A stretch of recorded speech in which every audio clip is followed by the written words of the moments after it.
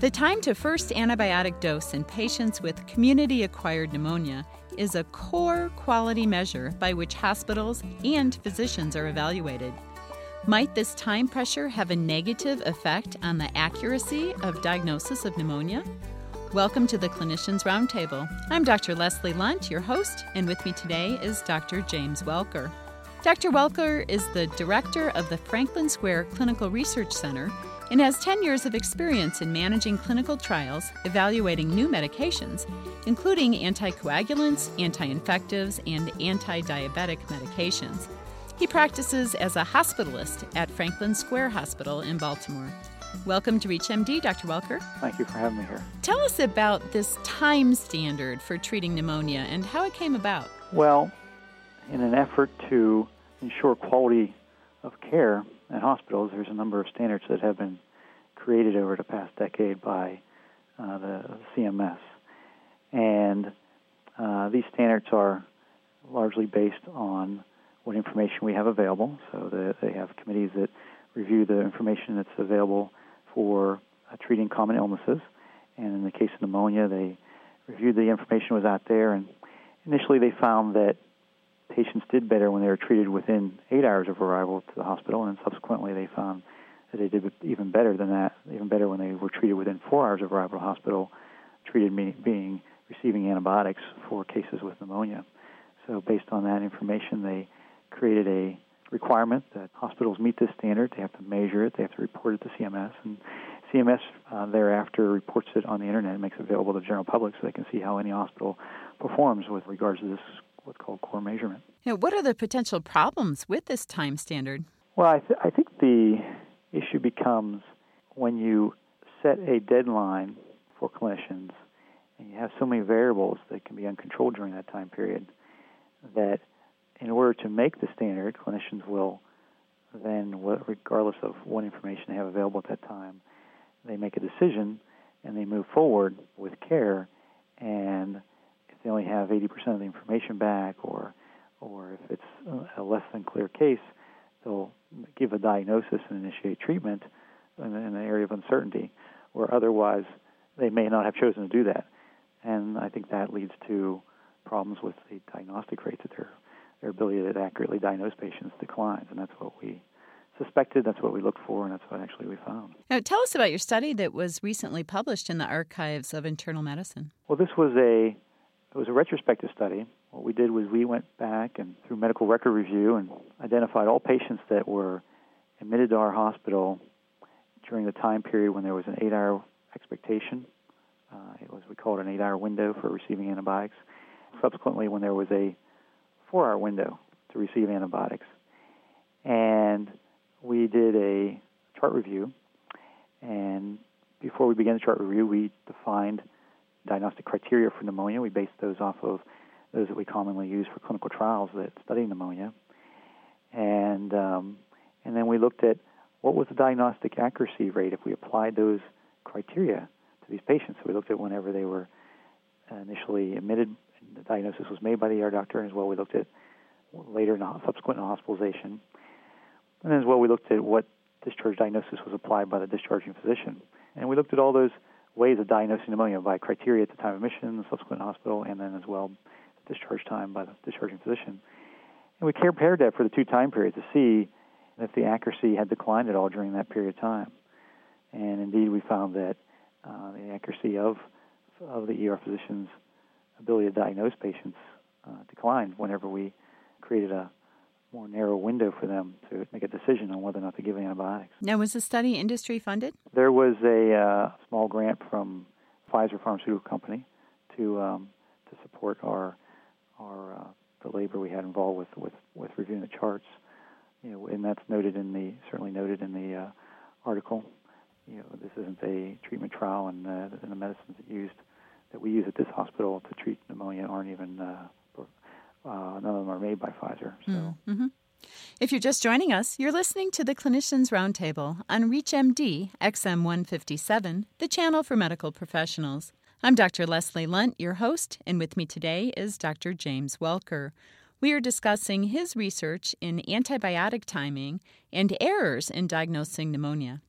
Dr. Welker, tell us the results of your study. Well, what we found was that during the period of time when the window period, or as we call it, another name for it is the time to first antibiotics, was reduced to 4 hours, reduced from 8 hours to 4 hours, that the accuracy of the ability to diagnose pneumonia had decreased.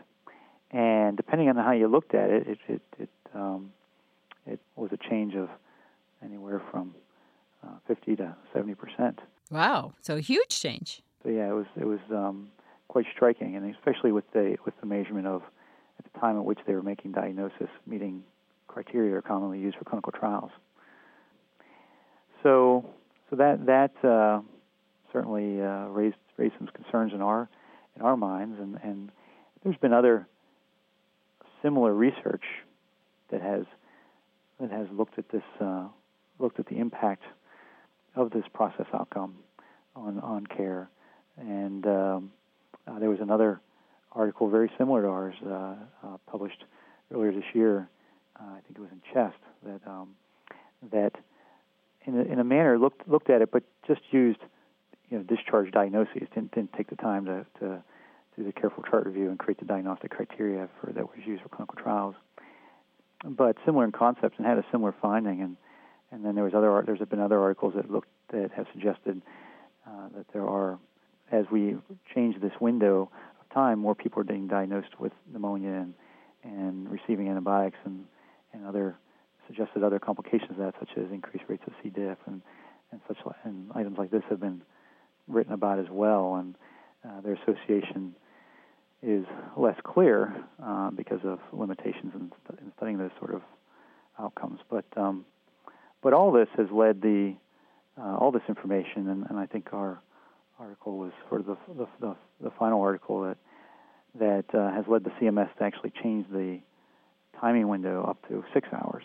And that's interesting because that's a very arbitrary number. They have data where they studied 8 hours, and they have data where they studied 4 hours. And they don't have any data where they studied 6 hours.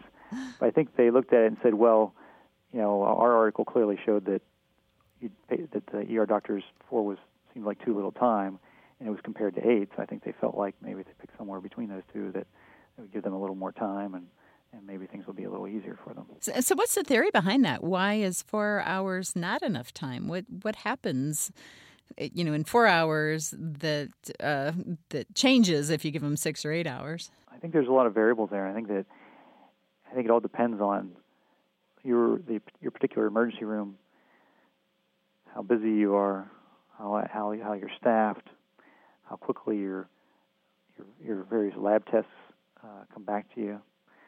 How short your typical waiting time is in the waiting room. I think there's a lot of variables there that affect this. But I think in essence, what you're looking at is you're looking at physicians in a situation where they look at the clock and say, it is, I have to give this patient a diagnosis and give them antibiotics because my time's up, and therefore I'm going to do so. And so I think as we look at this, and I don't want this to be misinterpreted, I think it's as soon as someone's diagnosed with pneumonia, they should get antibiotics, and the sooner they get them, probably the better their outcome's going to be based on the data showing that patients do better if you get antibiotics sooner. But I think where we run into a problem as a healthcare system is whenever we take and try to apply that information universally to an entire ER, or in this case, all ERs in the country, and that gets into this part where physicians need to have the time they need to make diagnoses and make them accurately. And then once they make the diagnosis, they should treat the patient immediately, but they need the time that they need in order to accurately diagnose the patient. What lessons have we learned from all this about guideline creation and performance measurement? Yeah, I think that's a very interesting question. I think where we are is we're just realizing that as we apply these standards to the healthcare system as a whole, meaning across the country, we don't necessarily know that the outcome is going to be as good as what the research suggests it's going to be.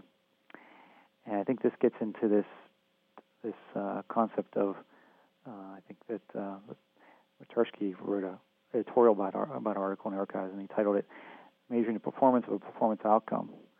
I think there's a realization now that we have to be doing that. We have to implement process outcomes and to be able to standardize our hospitals and measure them.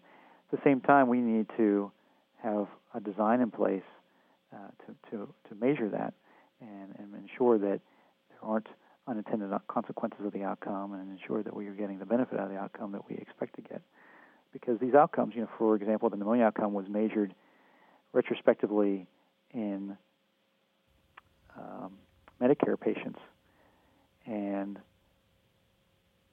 so then you take and you apply that outcome that was predominantly a group of people over the age of 65, and you apply that to an entire emergency room, which has a variety of patients in it.